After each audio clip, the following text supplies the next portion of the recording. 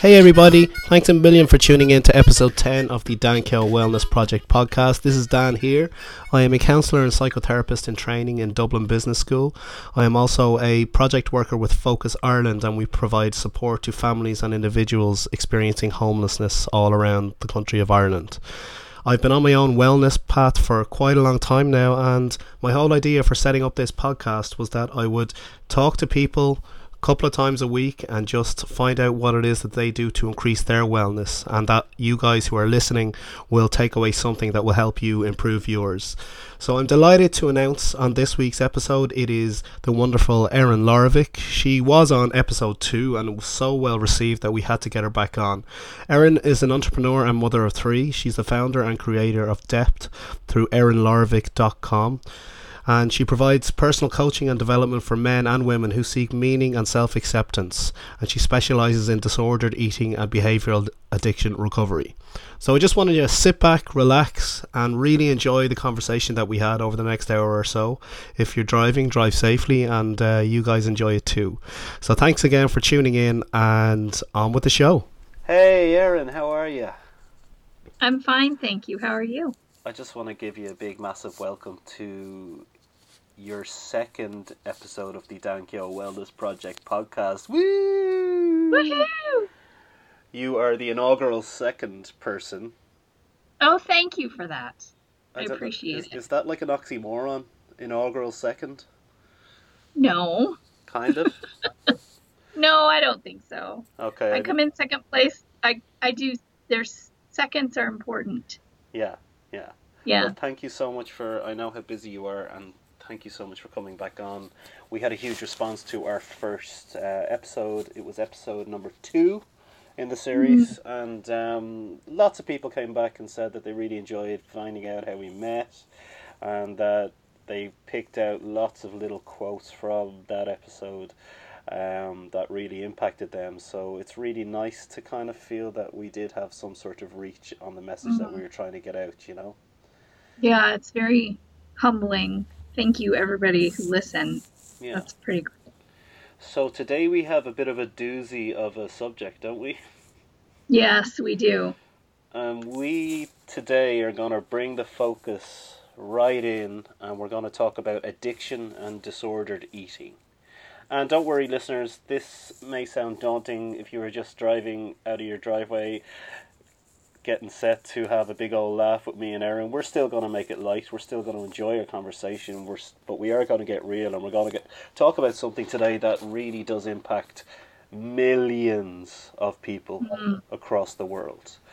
So I'm just going to read out to the listeners what you sent to me when we did decide to do this subject, which does impact so many people and their wellness, obviously. And then we'll take it from there, yeah? Yep, sounds good. Okay. The realization I've had most recently that has helped to overcome addictive behaviors is that we often focus on the substance of our addiction, not on, in inverted commas, being an addict itself. When we focus on the substance we abuse, we're missing the problem. It's like trying to stop the bleeding from a bullet hole with band-aids instead of performing the necessary surgery to fix the wound. To overcome addiction, especially when the addiction centers around a necessary substance, like food, we have to deal with our compulsion and addictive urges themselves, and not the food. Right. We can't control the food, only our bodies and our mental, emotional space. So, yeah, I fell off my chair when I read that one. Well, I kind of did just now when you read it back to me. Yeah, that's good stuff. Yeah, it is. So we're saying that the substance is not the problem. It's our mindset around the substance that's the problem. I would even say our mindset that the substance is stacked on top of. Because I don't think it really has anything to do with how we interact with the substance we're abusing. It has everything to do with the way the mental state that we're in when we approach the substance that we're abusing. Yeah. I was an addict well before I found anything to abuse. they have scientific research has proven time and time again, they've identified addictive genes. They've identified the genetic mapping that indicates whether or not someone is going to be a hoarder or a drug addict, or so it obviously, we are predisposed. At worst, we're predisposed. At best? Well, I would say, okay, I suppose you could say it that way. I just want to make sure that before we go into any of this, that we understand that I don't care what you are, choices and actions can overcome any predisposition. Yes, I think that's a crucial point that we need to, before we set it out into this discussion, is that just because Erin is positing here, and backed up by all the evidence, that people are genetically predisposed to becoming addicts, we're not saying that means that you are doomed. Exactly. And this woman who I am talking to right now, and the man she is talking to, are proof that even though we both, and we do have addictive personalities, we are overcoming them one day at a time. Right. We learn to cope. We learn to deal with our compulsions and the emotional and mental stimulus that pushes us. Seemingly, we're powerless. It pushes us into certain behaviors, but I really think, to the quote that you read, us learning how to deal with ourselves is where the solution lies. Because if you are truly disposed to addiction, you can not overeat and not drink alcohol and still find something to abuse. The perfect example of this is people who have behavioral addictions and abuse food on a regular basis, and then decide to switch their addiction from food to exercise. And then they get in really great shape. Yeah. And they exercise all the time.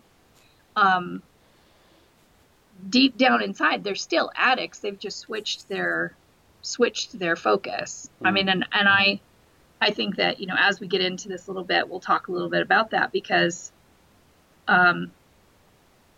when you're truly an addict and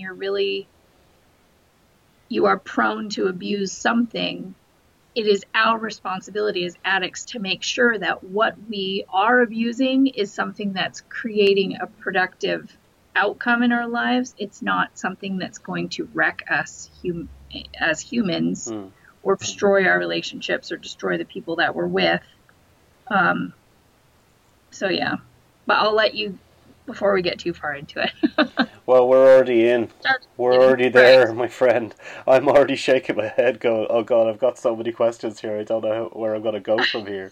Well, why don't we give the listeners a bit of, I know you did speak about it in your first episode 2 of the Dan Keogh Wellness Project podcast, but we really kind of glossed over the whole spectrum of your experience in relation to exercise and food and wellness. Why don't you give the listeners a bit of background as to your experience and learning in this area? Oh, goodness. Okay. Well, when I was 6, 7, and 8, my life kind of imploded. My dad was raised in a really abusive home. And when I was 4 years old, he moved back to his hometown, and he brought us with him. And for the first 2 years we were there, it was okay. But I'm pretty sure now, in hindsight, that he had a psychotic break, and that being back in the same environment that he had lived in that was so abusive triggered all that garbage came back up. So when I was 6 and 7, he started hitting us and abusing us. When I was 6 and 7, that was when the sexual abuse started, not by his hand, but by another family member. And so I was dealing with all of that. And my mom really, I don't blame her for this. She came from a pretty quiet, well-bred, honorable Japanese family. So to deal with the violence and the anger, she kind of withdrew, and she changed a lot too. So when I was 7 years old, life sucked a lot. And my way of coping with that, I think that's the first time that I ever remember intentionally not eating. And when I ate, I intentionally overate. So from the age of 7, which is 32 years ago, my eating disorder started about that age. Yeah. I remember I was a very, very skinny child. And I have a lot of family members, especially on my mom's side of the family, where being a tiny little Japanese girl is a good thing. And they would tell me, you're so skinny, you're so tiny, you're so skinny. And that became a trait that I used to define myself and define my worth. I was praised for that more than I was praised for the grades that I got. I was a 4.0 student, but nobody really said anything about that. It was always about how skinny you were and how long your legs are. And so you're going to do whatever it takes to, keep getting that praise, right? Oh, for sure. For sure. Absolutely, yes. When I was in middle school and high school, the abuse at home was kind of peaked, and my mom started to gain weight. She is also a binge eater and has her own disordered eating habits. And I watched her gain weight. And at the same time, my dad, being the ass that he was, would say things like, she's so disgusting, she's so fat, I can't believe how much weight she's gained. He really reinforced that in order to be sexy and attractive and worth attention, you have to be a certain size. Now, I don't blame anybody for my choices. I know that I dove into anorexia and bulimia because it helped me to cope with what I was dealing with. Regardless of what anyone else did, I know that those were my choices. It wasn't anybody else's fault that I chose that. That was just the way that I coped with it. So all the way through high school and then college, I was primarily anorexic. Being bulimic's really expensive, and I was a poor college student, so anorexia was way easier. That's a little dark humor there. So I got down to about 100 pounds in college, and then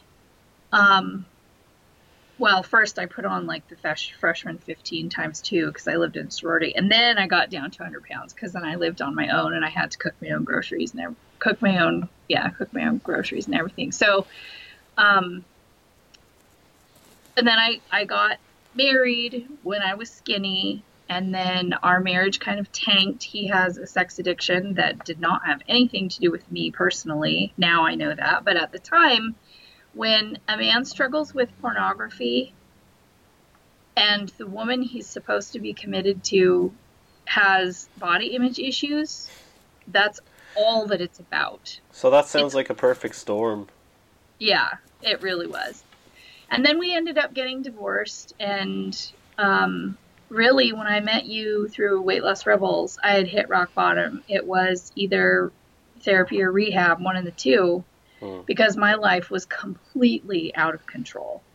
I was binging regularly. I was overeating a lot. And I was living with my mother, who has the same type of behavior patterns, which doesn't help.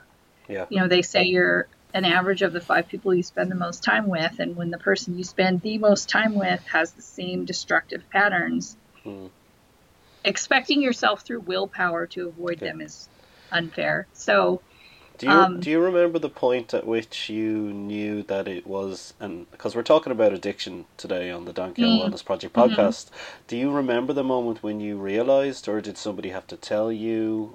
Like, how did you come to that realization? that I was an addict? Yeah. Well, I've known that I've known that I've had addictions.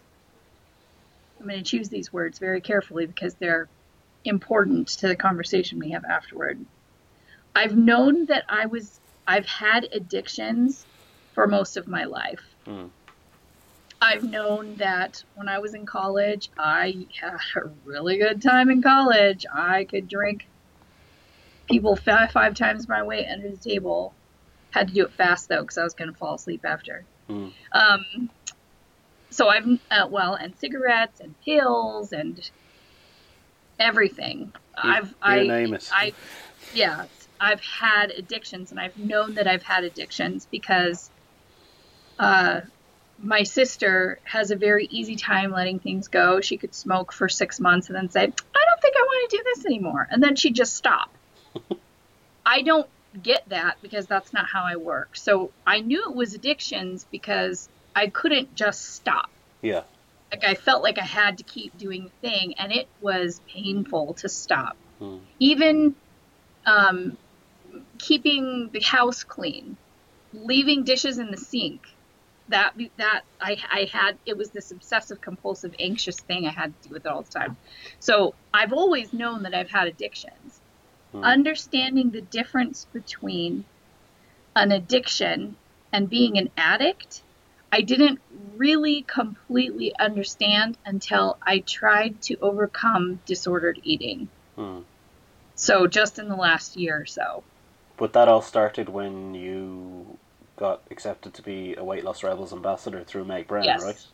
Yes, that was really when it started. And you know, for a lot of the people who are listening to your show, especially one on a topic such as this, most of those people are at the same point that we were when we first started with Meg. Yeah. Like rock bottom. I admit that I have no idea how to fix this. I can't control my life. I can't control my behavior. Yeah, I'm listening to you guys because I want you to help me. Right, exactly. So I will say that when you start at that point, there is a depth of understanding that you are not quite capable of just because you're not there yet. It's not like if somebody had sat down with me and told me everything that you are going to talk about today 3 years ago, I would have said in my head, oh yeah, that makes sense. Oh yeah, that makes sense. Oh yeah, that makes sense. But it wouldn't have, like the acceptance of that fundamental truth wouldn't have happened because it was too deep for me to handle at the time. Yeah. Like you can only get so much out of it at a time, and it's a process.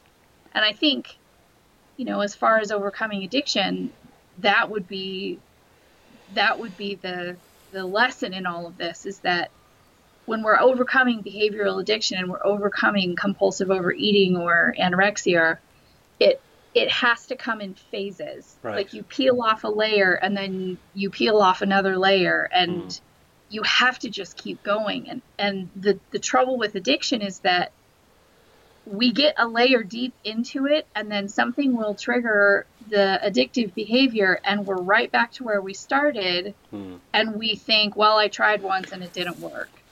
This is why I am having the absolute time of my hairy life doing these podcasts, you know, because I'm listening to you pour your heart out right now in relation to your own experience, and you're talking about peeling layers away, taking your time, you know, taking baby steps, which is exactly what I've spoken to every single guest about in relation to their wellness. So if somebody who's listening now is thinking, okay, yeah, I want to be happier, I want to be fitter, I want to be insert X goal there, I want to lose my addiction, I want to overcome my addiction.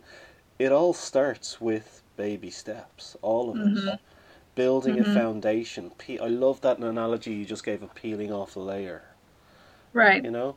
Because even just talking to you now, I definitely haven't spoken on my page and on my journey about actually having an addiction to binging myself.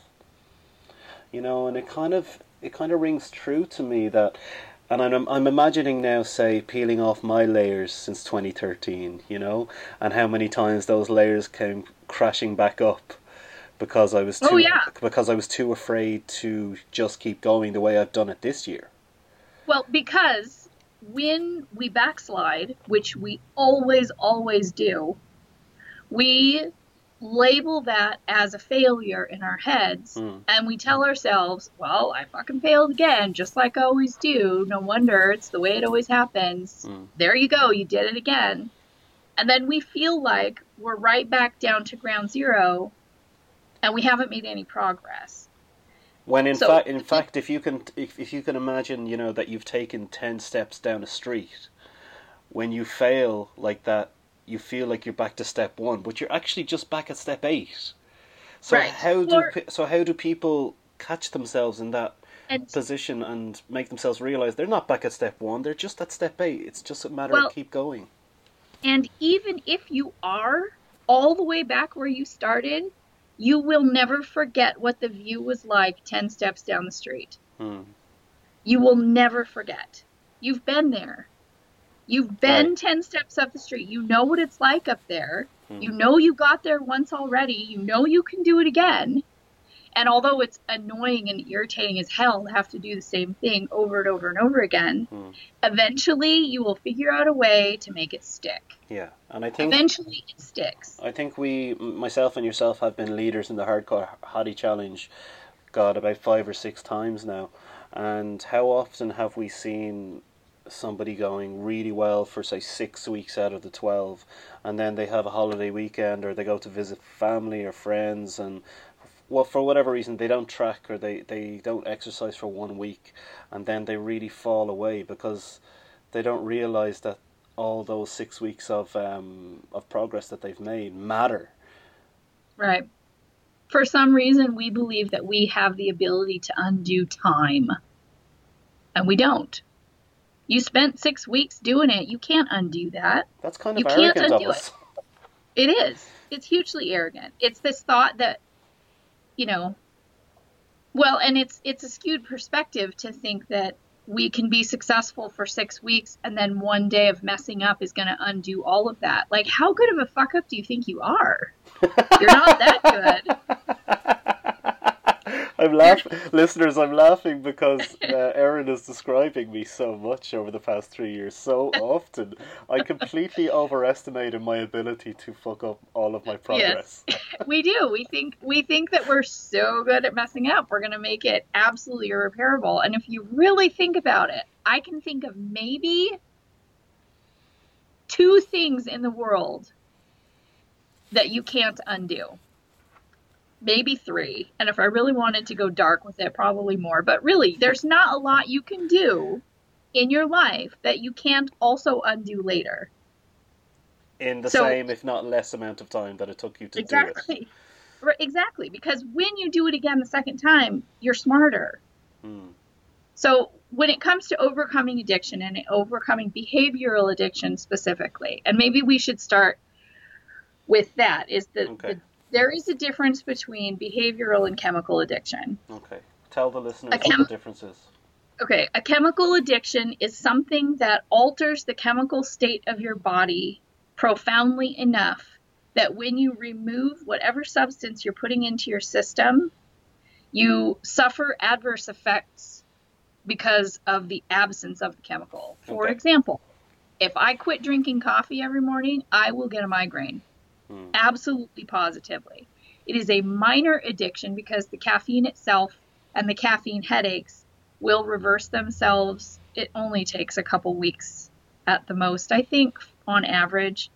If I go 3 or 4 days without coffee, then I'm good. I went without coffee 9 months at a time when I was pregnant, and well, more than that, because when I was breastfeeding also. But so we can go without those kinds of substances. They're minimal impact, they're minimal, but they're chemical addictions. Our bodies are changed. It is possible to become chemically addicted to creatine or something that's altering your physical state when you're working out, because your body stops producing some of the chemicals and hormones that it would otherwise when you're taking these supplements in. Yeah. There's, alcohol, narcotics, barbiturates, all those can cause chemical addiction. Even more important, and this is my own personal opinion, even more important and relevant than a chemical addiction is the behavioral addiction. Addiction is a multi-layered thing. So let's say you're addicted to cigarettes. Your body becomes addicted to the nicotine itself because it's a stimulant, and I've heard people say, when I quit smoking, I want to eat all the time, and because it's an appetite suppressant, and I never poop because it's also a stimulant, but so their digestive system shuts down when they're not.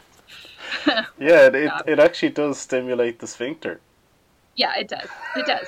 So when they're like, I have to have a cigarette so I can go to the bathroom. Awesome. So you remove the chemical addiction from the nicotine.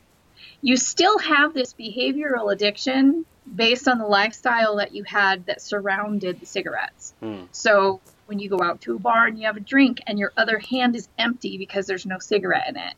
Or in the morning when you sit and have your coffee and there's no smoke to look at as you're sipping your coffee in your serene, peaceful time. We develop these behavioral addictions around certain substances because of, and this is the important part, the emotional trigger that those things cause. It's not actually the thing, it's the emotional response that we have to the thing. Nobody's really truly addicted to sugar. Chemically speaking, they're not.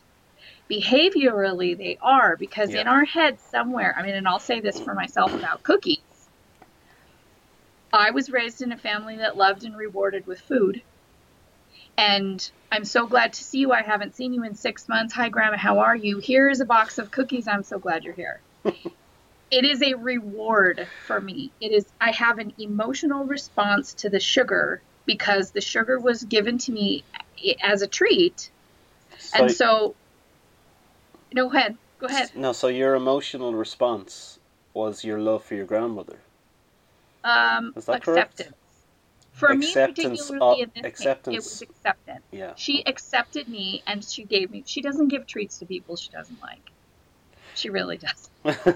Okay, so for people listening, right, I think you've explained that very well, but let's take an example, and it's probably very common for a lot of our listeners, be it that they eat too much, or they don't eat enough, or they exercise too much, or the latter. What would be an example of an emotional response to... You mean... Okay. Sorry, go on. Okay. No. The concept that the concept is... It's this basic concept of emotional need. The theory is that every human being has a specific set of emotional needs that they need to have filled all the time.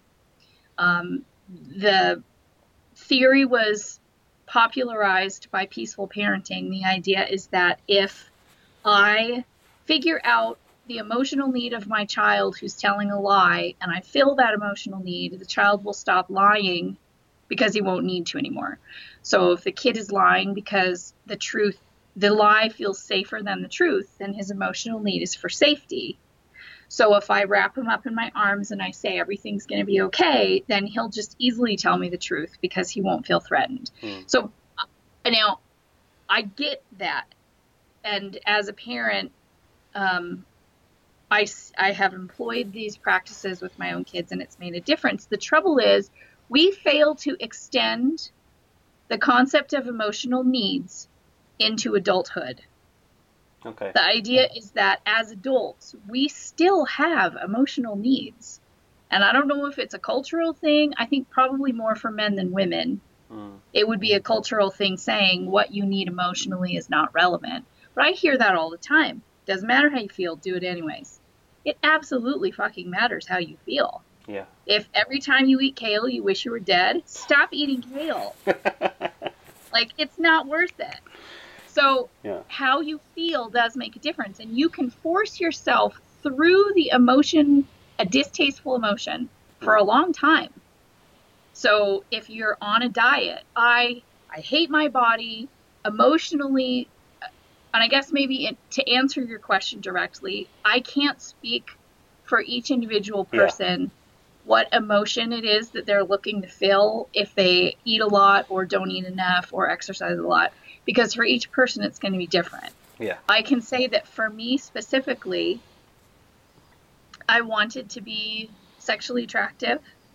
I think that because of the sexual abuse that I experienced as a kid, I wanted to feel sexually powerful, because that experience made me feel very sexually weak and inferior. So feeling sexually attractive gave me like an edge, I guess. I had the upper hand. If a guy wanted to have sex with me, then I felt like I was more powerful. Yeah. So there was a lot of motivation, and it depends on the person. Yeah. It depends on the person. But the idea is that if you can identify the emotional need that you are filling through a negative behavior, and then you find a more positive behavior to fill that need, then you won't need the other thing anymore. Yeah. I don't need to eat a box of cookies if I understand that I'm feeling lonely or isolated. Instead, I'm going to go read to people at the nursing home or sit with some kids at the library or... Yeah. So for me, I'm thinking at a million miles an hour listening to your story here, and I definitely can identify that my emotional need when I did put on all of that weight it was over about 4 years, was loneliness. You know? Mm-hmm. You know, this is kind of a big revelation for me live on air. Mm-hmm. And it's it's kind of hard for me to admit that, you know? And so I don't feel like I'm addicted now to exercise. I feel like I have a really measured approach to it. I'm not killing myself. I'm making sure that I don't get injured, all that kind of stuff. Well, and I think that in your case specifically, and I would say that this is true of anyone. This is why I have such a hard time with people who get online, on Facebook especially, and judgy McJudgy pants all of the pictures that they see and all of the progress that these people are making. Because it would be so easy. It would be so easy for me to stand outside of your life and say, you're a total addict, you're addicted to exercise now instead of food. It would be really easy to say that, but that's not necessarily true, because, like you said, there's a very measured approach to it. And in this case, I see your daily exercise routine, and I know this because I've talked to you about it. I don't think if I just took a surface picture, I would be able to get this, but I know that your exercise routine is about a non-medicinal mental health alternative. It is about you learning productive discipline, because you are forcing yourself to go do something that would otherwise be somewhat uncomfortable. And it's about you adding 10 cents a day to a piggy bank that at the end of it, you're going to cash it out and have a body that exists in harmony with your mental self. Exactly. That's exactly what it is. And to go back to my analogy earlier of taking the 10 steps down the road, I'd say I'm probably about at, say if 10 is the happiest and the wellest that I can be, I'm probably about a 7. Which, for me, to be able to say that to you right now is just, it makes me tear up a little bit, you know? But the most important part of what I'm doing now is my daily awareness of myself, so that I don't spiral back down to the first step again. I used to do that every couple of months and go off the radar. But now the most I would slip down to is a 6 tops, and I haven't done it this year yet. Fingers crossed. I'm touching all the wood here. You know, it's been so impactful. But this whole conversation has my mind boggling with replacing behaviors and fulfilling emotional needs. Oh my God. Okay, and this is the part. I firmly believe that you are either an addict or you're not. And I would say that this conversation specifically applies to people who are addicts. That I see the addict in me as this big, hairy, drooling, ugly, sharp-toothed animal. And which is kind of what I looked like before I started training. Yes. Except for you were way cuter. This thing in my head is angry and fiery and hateful, and it tries to eat me up from the inside out. And I've found that I don't have to like it that it's there, but pretending that it's not there is going to make my job a hell of a lot more difficult. Yeah. I cannot take the same approach as someone who's not an addict when it comes to removing certain things from my life. I can't do like my sister and be like, well, just don't do it anymore. That doesn't work for me. And I know that what I need is an acceptance that this beast exists in me and a deep respect for it, regardless of whether or not I like it. Because I know that there are certain things that I can't do without infuriating and enraging this animal. There are also some things that I'm very good at because it exists. You know, if it comes down to, I mean, when you're an addict, you're really good about creating habits for yourself, albeit most of the time they're negative or they result in some sort of negative consequence. Yeah. But this obsessive compulsive anxiety disorders that often fuel behavioral addiction, if we choose to use those tendencies for positive, they're amazing. Yeah. I mean, you have turned your tendencies towards addiction into daily mantra, meditation, physical activity, podcasting, spending time with people that make you better, not worse. Yeah. You know, you've turned those tendencies towards something. And when you, like I say, if a person were to look at your life from an outside perspective and be judgy about it, it would be really easy to say, well, he's still fucked up. He's still an addict. He's still. But the truth is, if someone were to say that to me, because I still have a slew of behaviors that I engage in on a regular basis that I probably would do if I was, air quote, normal, I probably wouldn't need them. There's people that would tell me that I'm fucked up and screwed up. You're absolutely right, I am. Yeah. But I'm also coping. I'm coping, and I'm better today than I was yesterday. And when you're an addict, that's all you can ask of yourself. Yeah, and I think... No, I was going to say... Oh, go ahead. Go ahead. No, I just think that what you're saying is so important because, again, it's another parallel with a wellness journey. It takes daily consideration. And I don't really like using the word effort. I'm going to try and get it out of my vocabulary because the rewards are so great. So I don't like using the word effort. But it takes daily consideration and addressing from you, for you, to manage it. Right. You can't just take a couple of days off from this stuff. No, absolutely not. You cannot. You can't. No. You can't. And I think that, you know, when we talk about taking 10 steps forward and then taking some steps back, the only way that you will ever fail is if you just stop moving. As long as you're always moving, you morph and change and evolve.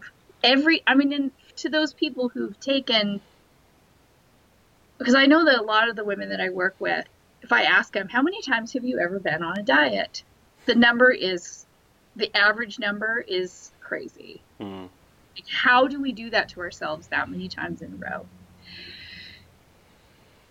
I would say that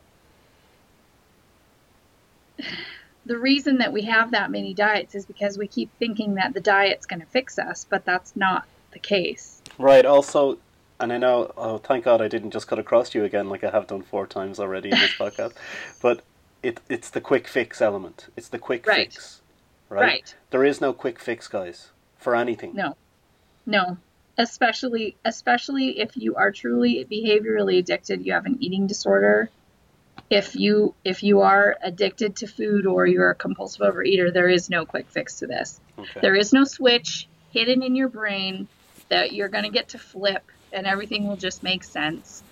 I think that for me, being the perfectionist that I am, that was another big realization, is that, I can't do this. So when we talk about those women who start diet after diet after diet, the variation in the diets that you try is only relevant in that at some point, ideally, you'll find something that you can tolerate most. Yeah. Something that you enjoy doing. And I cannot tell you how many times I heard people say, find what you love to do and just do it, and then don't worry about anything else. I was like, what the hell are you talking about? Losing weight makes me happy. Tell me how to do that. Yeah. Quickly. Yes, quickly, right now. But I will say that every single time we try a new diet and then we decide that it doesn't work, we challenge ourselves to not see it necessarily as a failure, but to we found out one more way that we're not really excited about doing this. Exactly. And that you've learned something. Now, I can say, I've worked with Obar. I think he was your first podcast. Yes, he was. I worked with Obar. I worked with him for a couple years now, both through Weight Loss Rebels and independently. He wrote a nutrition plan for me that I will say that Obar's plan is the last one that I will ever have, because it works. Yeah, likewise. For sure. Yeah. Big shout out to Stephen Obar. He was on episode 1 of the Dan Kale Wellness Project podcast, and if you are interested in hearing the person who is available, who has the most on-point knowledge when it comes to fitness and nutrition, go check out his page, Obar Muscle, because me and Erin are lifelong subscribers. Yeah, he's amazing. But when I first started working with Obar, even though his program is the last one I'll ever have, and I know for sure it works, and from the first time I actually committed myself to using it, it worked, I have started and stopped his program probably 5 times. Now, the old me would have said, you quit once, you're a loser, find something else. Yeah. The wiser and more patient me said, you know that it works. What is it about me that needs to change in order to make this program as good as it can possibly be? Yeah. Because really, go ahead. So we're back to, awareness, self-awareness. Right. And turning the spotlight on ourselves can be the most difficult thing to do. Absolutely, because yes. Just like with many things in life, they're the problem. That's the problem. Boing flip, it bounces off of us. But as soon as I started, and it began particularly at the start of this year when I was tasked with very deep self-analysis during my training as a counsellor and psychotherapist. It was not until I started that training, which was 4 months before I started this mental program or project of 366 days in a row. It wasn't until I turned the spotlight on myself and was able to truly address and start owning my own shit that I was able to make any progress. Because everybody else and everyone else and everything else was the problem, not me. Right. Well, and exactly. And that's the whole concept of this addiction issue. Instead of trying to find a better Band-Aid, deal with the wound. Instead of trying to find a better program. Because I would say, and maybe this is a difference between men and women, but I would say that, or maybe it's an optimism, pessimism thing, but for me, it wasn't necessarily pointing fingers to say, these are where all the problems are at, I'm not the problem. It was more about pointing outside of myself to say, this is where the answer lies, instead of looking at myself to say, this is where the answer is at. Like I was looking for somebody else to give me an answer instead of finding it myself. Because it wasn't never really, I mean, I knew that I was a problem. I felt like a problem from the age of 6 until forever. I felt like I was a problem. It was about finding the answer. And for some reason, and I blame Western society, that we are trained to trust doctors and policemen more than our own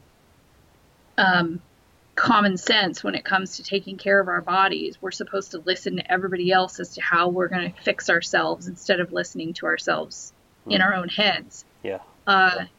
We have the solution to ourselves. We don't need somebody else to give it to us.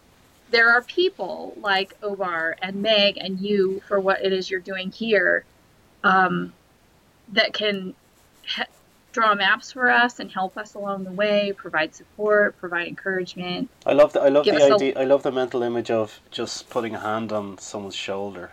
Because exactly. People like you and Amber Mickelson and Meg and Stephen and all the ambassadors and my family and friends, my shoulders are sore because I've so many hands on them. Right. But I'm crucially aware that it is me who is walking my path now. Right. Exactly. And those people who have you who have your hands on my shoulder in a most loving and caring way are not to blame for any decisions I make. Right. But you are responsible for bolstering me and making my foundation so solid that I can't even describe how grateful I am for you in this exact moment. Oh, that's wonderful. You know? And I think that, and that every human being needs that. I think maybe, something that you said towards the beginning of this conversation, when we struggle, you touched on the topic of it was about being an addict and that the people listen to us because they're trying to find an answer. I think that addiction is the ability to heal, or rather the part of addiction that holds us back is the part that's rooted in shame and isolation. And, to what you just said, that you are weighed down almost, and because there's so many people with hands on you, supporting you and encouraging you, I feel their presence all the time. Yeah. But for a lot of people, they don't have that, not necessarily because those people aren't available to them or those resources aren't available to them, but because they're too ashamed to speak out and say, I need some help. Right, this is a really important point that I want to hit home for the listeners right now. If you are listening to my grandiose speech there where I was talking about the hands on my shoulders, and if you don't feel any hands on your shoulders, there's 2 people talking right now on this podcast who you can reach out to. Absolutely, yes. We have the capabilities, the professional experience to just listen. It's what we do. Please let us, and all the people on our pages who are just such a wonderful support group to us, let us help you. Please don't be ashamed. If there's anything that you want to discuss, sometimes the best and most important first step is making that first contact and just saying, God, I just need a bit of help with this. I need a hand on my shoulder. Right. Well, and to know that you don't have to do it by yourself. You don't have to. I think that the beast of addiction that lives inside of me, when I try to hide it, it wins. When I keep it to myself, the struggle that I have with it comes down to me versus it. Yeah. And I'm not strong enough. I am not strong enough on my own steam with my own willpower to beat it by myself. I can't do it. Me neither. And it has been such a humbling, and I would have at one point said shameful, but it's not shameful. It's just humbling. It's a humbling thing to say, I can't control my shit sometimes. I need a little bit of help. Yeah. There's a reason why AA is set up the way it is. You get mentors, and when you feel tempted, you call your mentor and you say, hey, my sponsor. I'm calling my sponsor and saying, I need help. I want to drink really bad. And then they talk you down from the ledge and they help you sit in that compulsion for a minute until it dies down and you can cope with it on your own steam. But this addiction, especially as women struggling with eating disorders, we feel like it's a shameful thing. I have to not tell people that if I had my way, I'd be in the other kitchen or in the other room in the kitchen hogging down a bag of potato chips. Well, you have two kitchens? God, that's bad. But I don't want to tell people that. Or yesterday I ate a whole case full of donuts and I don't want to tell people that. Yeah. Or, well, we hide it. Like, we use MyFitnessPal, but we make our diary private so nobody can see what it is we're putting into our faces. Well, you can do that? Oh, yeah. Oh, wow. You can make it public. So it was a hard thing for me. I knew that I was making progress with my addiction, and that I was removing shame from my life when I turned MyFitnessPal diary into a public thing. Anybody can look at what I'm eating. I'm not going to hide it anymore. And even if I eat 3 bags of potato chips and a case of donuts all at the same time and chase it with a gallon of wine, I'm still going to write it down and I'm going to make it public, because me struggling is not a shameful thing. Struggle is not shameful. Absolutely. We all do it. I did it. All do yeah, it. I mean, again, I know I might sound like a broken record on this podcast, and we have talked about some unbelievable things here today. I've got some great insight from your story, but we all do it. We all do it, and there's nothing wrong with the struggle. Me nor any of my guests are not up here pontificating about what you need to do to be perfect, to be this, to be that, to live your best life. The whole point of this podcast is ordinary people who are trying to do extraordinary things through connecting with other people. You know, my old saying, community is king. But you need to hear this when me and Erin are talking here now. We have made great strides in our journeys, but we still struggle all the time. All the time. And, you know, that's one of the things, too, that when I say that the first step to, well, you said it yourself, the first step to getting better is owning your shit, knowing where you're at, accepting your reality. My reality is that I'm an addict and that I want to abuse pretty much anything that I enjoy and some things that I don't, for a multitude of reasons. Emotional ones. I feel like I deserve it. I'm just pissed off. It's pee week. There's 1,000 reasons why I would want to do it. Yeah. I am compelled and triggered to abuse things. The first thing that I had to do was to accept the fact that I am an addict and that my tendency is to take whatever it is that I'm doing and run as far as I can with it till I hit a wall, because that's the way that I am. That doesn't mean that it's a good thing. It just means that that's how I am. Yeah. Because if you spend your life expecting that you're going to just stop being that way, and you will end up in a state of constant disappointment and frustration for your own compulsion. What's wrong with me? Why do I keep doing it? Well, it's because you're an addict. And I hear that so much. What's wrong with me? What's wrong with me? Why can't I fix this? It's because it's who you are. It's like a zebra trying to change his stripes into polka dots. You can't do it. You can't. You are striped. Just go with it. So I guess forgiveness has a lot to do here. A lot to do with this issue, isn't it? And grief. I have grief that this is how I am. I had to grieve it. I had to be pissed about it. I had to deny it. I had to be depressed about it for a while. And eventually, the 5 stages of grief lead to acceptance, which is the last one. You accept, this is how I am. This is what I have to work with. The next step in that process is understanding that although this is my compulsion, that I want to abuse things, I don't have to, but that doesn't necessarily mean I'm not going to want to do it. Yeah. I think that for a lot of women that I work with, we talk about compulsive overeating and binge behavior. A lot of women are sitting there waiting for the time that something in their head clicks and they just don't want to overeat anymore. Yeah. I will never not want to binge. I can tell you right now, I want to do it right now. And right now? Right now, this very second. I'm tired. My neck hurts because I have a chiropractic appointment tomorrow, but I have to wait like 24 hours. Yeah. I'm drugged up on medication, some ibuprofen. I guess drugged up on ibuprofen. But I can still tell that my head hurts. I have a migraine. So how are you owning totally all of that crazy. Right now? Well, I give into the reality that I want to binge very, very badly.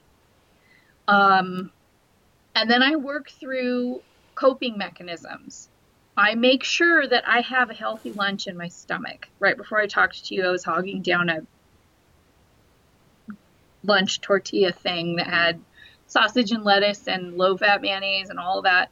Yeah. Healthy, good things, good for my body. Mm. I feed my body so that the compulsion of hunger does not fuel the emotional compulsion to overeat. Okay. So I eat. In order to avoid a binge, I eat. I make sure that my body's fed. I also stay busy. So I've gotten up from my desk 50 times. I've got 3 projects working on my desk. I've got 4 programs open on my computer. I have laundry that's not folded and some that's working and something working in the kitchen. Like I kind of have ADHD, I guess, technically, because there's all these things going on, but it's an active distraction because I know that if I slow down and walk through the kitchen with the intent that I'm looking for something to occupy me, I'm going to find junk food. Yeah. I also have in my mind 2 weeks from this last weekend, I am going to buy a cheeseburger and I'm going to eat the whole thing. And I know that I'm going to indulge in a couple weeks. I have this time set aside and I already know what I'm going to eat. And I want to be able to enjoy it as the treat that it should be. And if I fill myself up on junk right now, I know I'm not going to enjoy that treat as well because I will have already eaten something that wasn't super great for me. Yeah, I mean, one of the greatest realizations for me, certainly having, overeaten for so many years, was the realization that I am a instant gratification addict. Yeah. We do. We want it. We want it right now. And,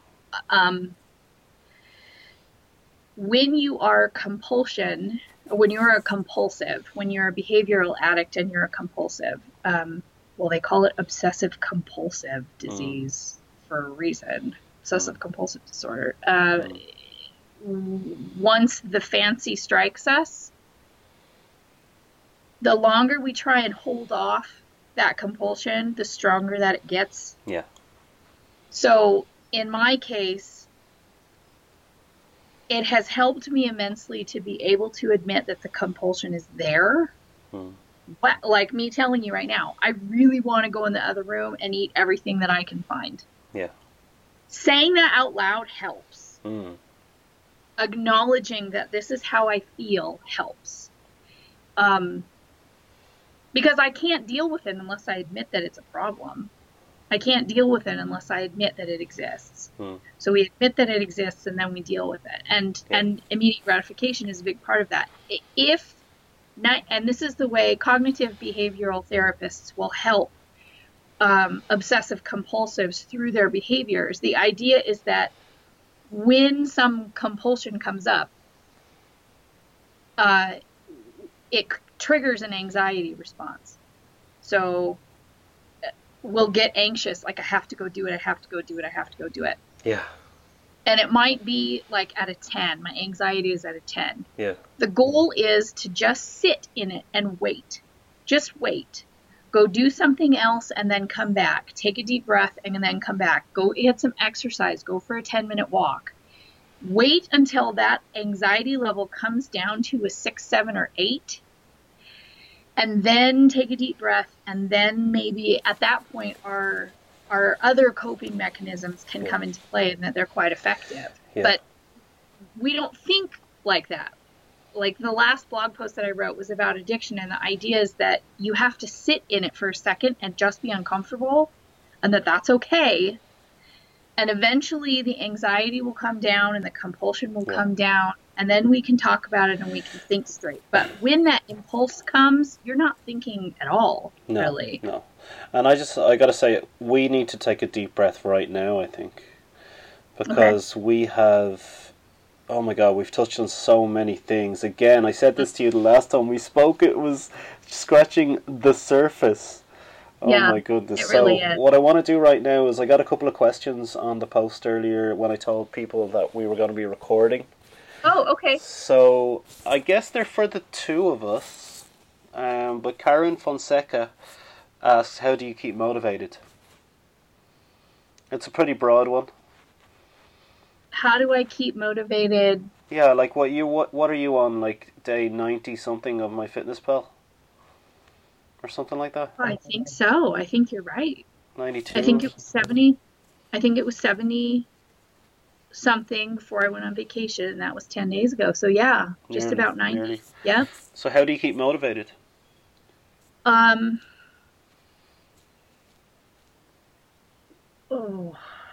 I will say this time I actually don't rely on any emotional motivation whatsoever to get it done. I just do it anyways. That's my answer too. Yeah. That's totally my answer. It's not about how you feel about it. Yeah. It's about just getting it done. Exactly. It's like balancing your checkbook. Yeah. Or doing a load of laundry. If you're waiting to be super excited to do your laundry before you do it, you'd be naked most of the time. You just wouldn't do it. But when it comes to certain things, you have to make a decisive, intentional choice. Yeah. That you're just going to get it done. Absolutely. Once I removed the emotions from my ability to exercise on a daily basis, it became easy. Yeah, because it's not, and that's what I was going to say, it's not about, as soon as you can remove all the emotion, then you know you're onto something. Because then it's not about anything except for the choice that you've made. And Karen, I know you're probably screaming at your car radio or your phone and saying, "Okay, guys, that's fantastic, but how the hell do I do that?" Right. And right. I'm gonna answer this part first. And what I did was I had to go through the detachment of the emotions by assessing myself every day. I had to reflect on this. It wasn't easy at the start. It was very, very difficult because my first thought was, I'm too tired, I'm too sad, I'm too angry, I'm too frustrated, I have anxiety.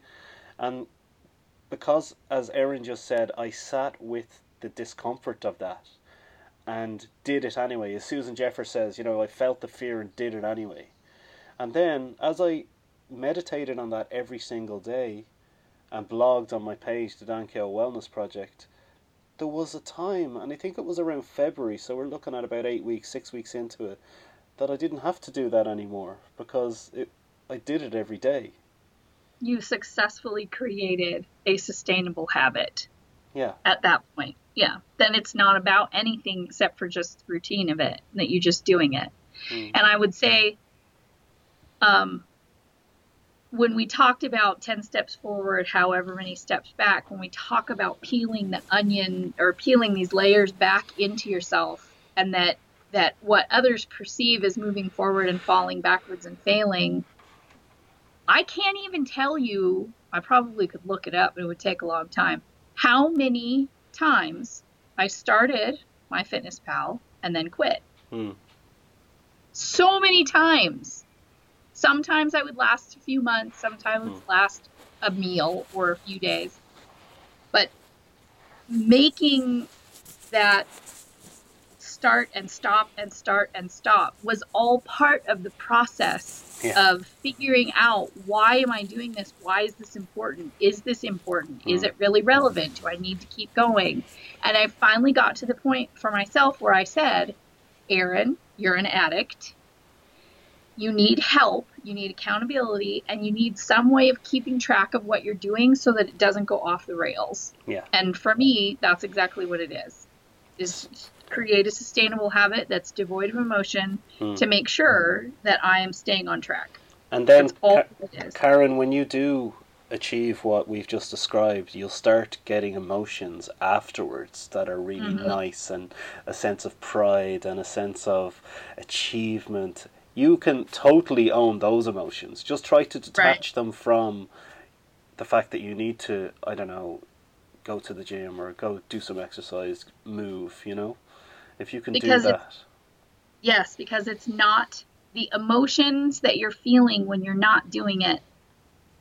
We get, like, MyFitnessPal would make me feel ashamed because I would use it and then I would quit and I would feel this shroud of guilt around the program itself. But you have to find the thing that works for you and not make it about you at all. Yeah, exactly. It has nothing to do with me. The stupid program is just a program. It's a tool. It has nothing to do with me. So when you say sit in those positive emotions that you create for yourself afterwards, those have everything to do with me, and I will take every single one of them. I will own all of that because I chose to do that. So we had a ton of questions, but we only have time for one more, and this one comes from my mother, my beautiful mother, Mary Kyo. Hi, Ma'am. She wants to know, and this is another very broad one, how do you relax and deal with stress? You keep busy. I do. I deal with stress by organizing my time in such a way that my downtime is also scheduled. So once a certain, like at 5 p.m., all the electronics go off and I am 100% present with my family, and I am not allowed to pick up any work between then and 8 a.m. the next morning. So my productivity has actually gone up because I've scheduled time to be down. Yeah. And I don't feel bad in that time because I know that I've scheduled the rest of my day equally well. Exercise helps. I also allow myself to take on personal projects regularly that I usually don't get paid for and that are somewhat self-serving. So during the school year, I volunteer 3 or 4 hours a week at my kids' school in their classrooms. So I get to hang out with the kids, and I love that. I have a couple sewing projects that I'm in the middle of. I have a couple art projects that I'm in the middle of. And I set aside time to participate in those activities. I also schedule time to visit a friend locally, probably once every week or two. I have a few friends that I spend time with, and I schedule time for that. So really, I think in order to avoid stress, you just have to learn how to prioritize yourself. Yeah, you heard it here first, guys. You got to schedule your downtime. I mean, that was not going to be my answer, but it is part of my answer to how do I deal with stress and relax. Is I have Friday evenings are my time. You know, I schedule that every week. And, you know, I'm kind of lucky, and most of the people who'll be listening to this have a gaggle of kids, and, you know, I understand that I don't have those type of responsibilities yet. But the dynamic is still the same. You still got to schedule your own downtime. You do. I will also say, in a less PG answer, sex helps. Having some sort of physical, emotional, mental release. And you know, we talked about how you have around you a support system of people. Yeah. I cannot express enough how important that is in dealing with stress.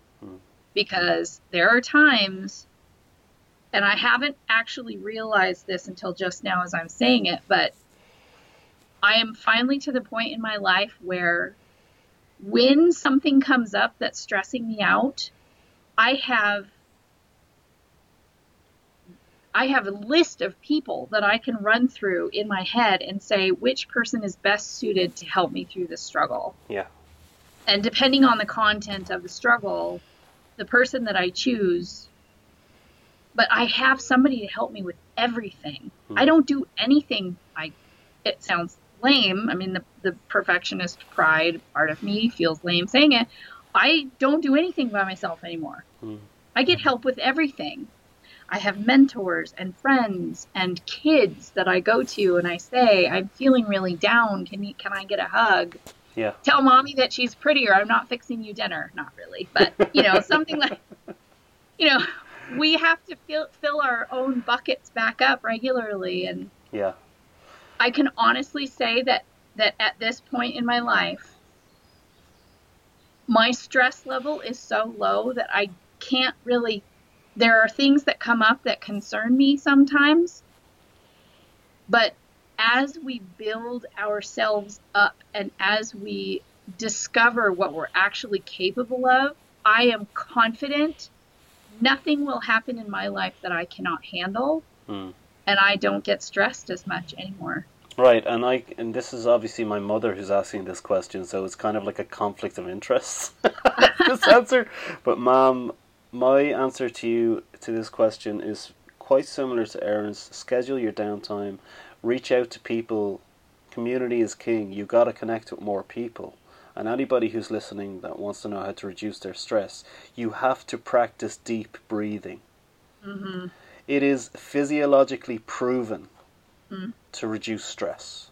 If you are somebody who has high anxiety, stressed all the time, I cannot recommend highly enough, go on to the HeartMath, HeartMath website and look at the gadget that they have on there, because I bought it on the advice of my stress management coach in college, and it has changed the way that I reduce physiologically my stress. Because when we think about stress, I mean, a lot of people will be thinking, the kids wouldn't get up for school, the kids wouldn't eat their dinner, I didn't get to the gym today.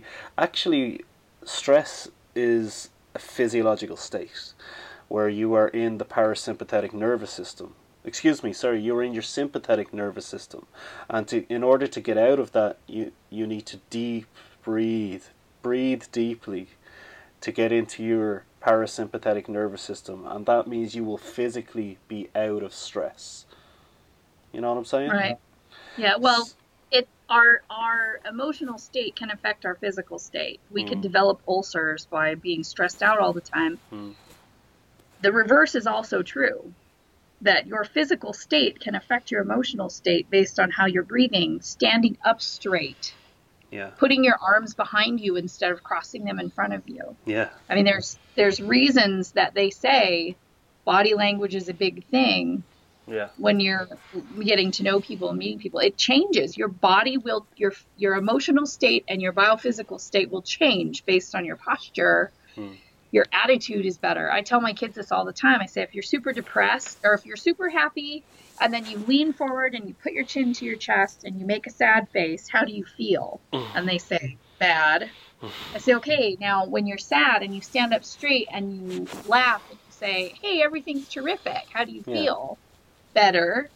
So absolutely yes. And I would say too that to a more dealing with stress, I was pretty sure that I know that I've struggled with depression for most of my life.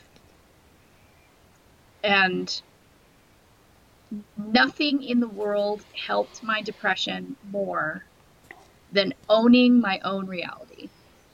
You can fight stress all the time.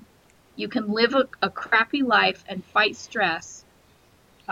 Or live a crappy life and be in denial of it and fight stress. Or you can say, hey, my life's crappy, I need help. And then you work on fixing your life so that you're not so stressed out about it. I mean... Yeah, and that's where the magic happens. Yeah, and that's when... Because as you were talking, I was thinking... Super good job listening, by the way, if I'm thinking while you're talking. But while you're talking, I was thinking about what was it in my life that changed to reduce my stress the most dramatically? And it was changing my circumstances. Okay. Like there's people that talk about, I'm in this job and it's super stressful and my boss is horrible and I'm super stressful. How do I deal with my boss? How do I deal with the stress? Yeah. I'm like, fucking get a different job. Like, and I know that for some people that's an oversimplification and they're like, yeah, I'm never going to do that. But really, it all boils down to whether or not you accept the fact that the life that you're living right now is by your own choice. Because even if it's crappy, but you're choosing to live it, it relieves a certain amount of stress and a feeling of powerless helplessness. Yeah. In which case, then my mindset has changed and I'm more resolved about dealing with something in a positive way, as opposed to being held down by circumstances that can't be controlled. Yeah. If that makes sense. It absolutely does. And I was thinking when you were talking there, which is another example of terrible listening. And I'm a counsellor and psychotherapist in training. I hope my lecturers are not listening to this right now, or they listened up to about minute 70 or something. But what I didn't mention there was the most obvious thing for me this year, which is training. Exercise. Right. You guys, you got to do something every day.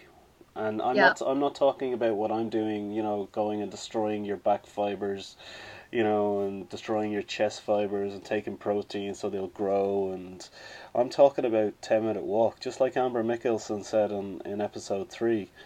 Get out and do a 10-15-minute walk. Plan something every day. Do something for yourself, because it is absolutely 110% changed my life forever. Right. Right. And it's not just the exercise. It's the fact that you're putting yourself first and you're prioritizing your mental health and that you're doing something. Oh, yeah, absolutely. It's the antidote for fear, shame, stress, and anything else that ails you in life is action. That if you go do something, it will change. It changes everything. But crucially, do it again the next day. Yes, and then the next day after. Yeah. Yeah. So listen, Erin, we have come to the end. Okay. Of this week's episode. I'm so grateful again that you came on. It's a pleasure anytime. Yeah, we dealt with some pretty in-depth topics there today, and I hope the listeners did get a lot out of it. Before we finish, I would like to give a shout out to Kate Wasserman. She came on the podcast and we gave you a shout out on our episode and thanked you for connecting us. She is the most wonderful person. She's delightful. She's now 7 weeks out or 8 weeks out of her brain surgery. Yeah. And I just want to tell you, Kate, that I've been following your progress since you had your appointment on Friday, I think it was, to get the all clear, and you're just so inspiring to me. So thank you for coming onto the podcast. I just want to give that shout out to Kate. So, Erin. Yes. Thank you as well for welcome. inspiring me every single day. I'm gonna talk to you again in a month if that's okay. Yay! We'll keep all this. We'll keep this podcast train going. Perfect. Sound wonderful. Good? Yes, it sounds great. Thank you for having me. My pleasure. Talk to you soon. Okay. All right. Bye-bye. Bye.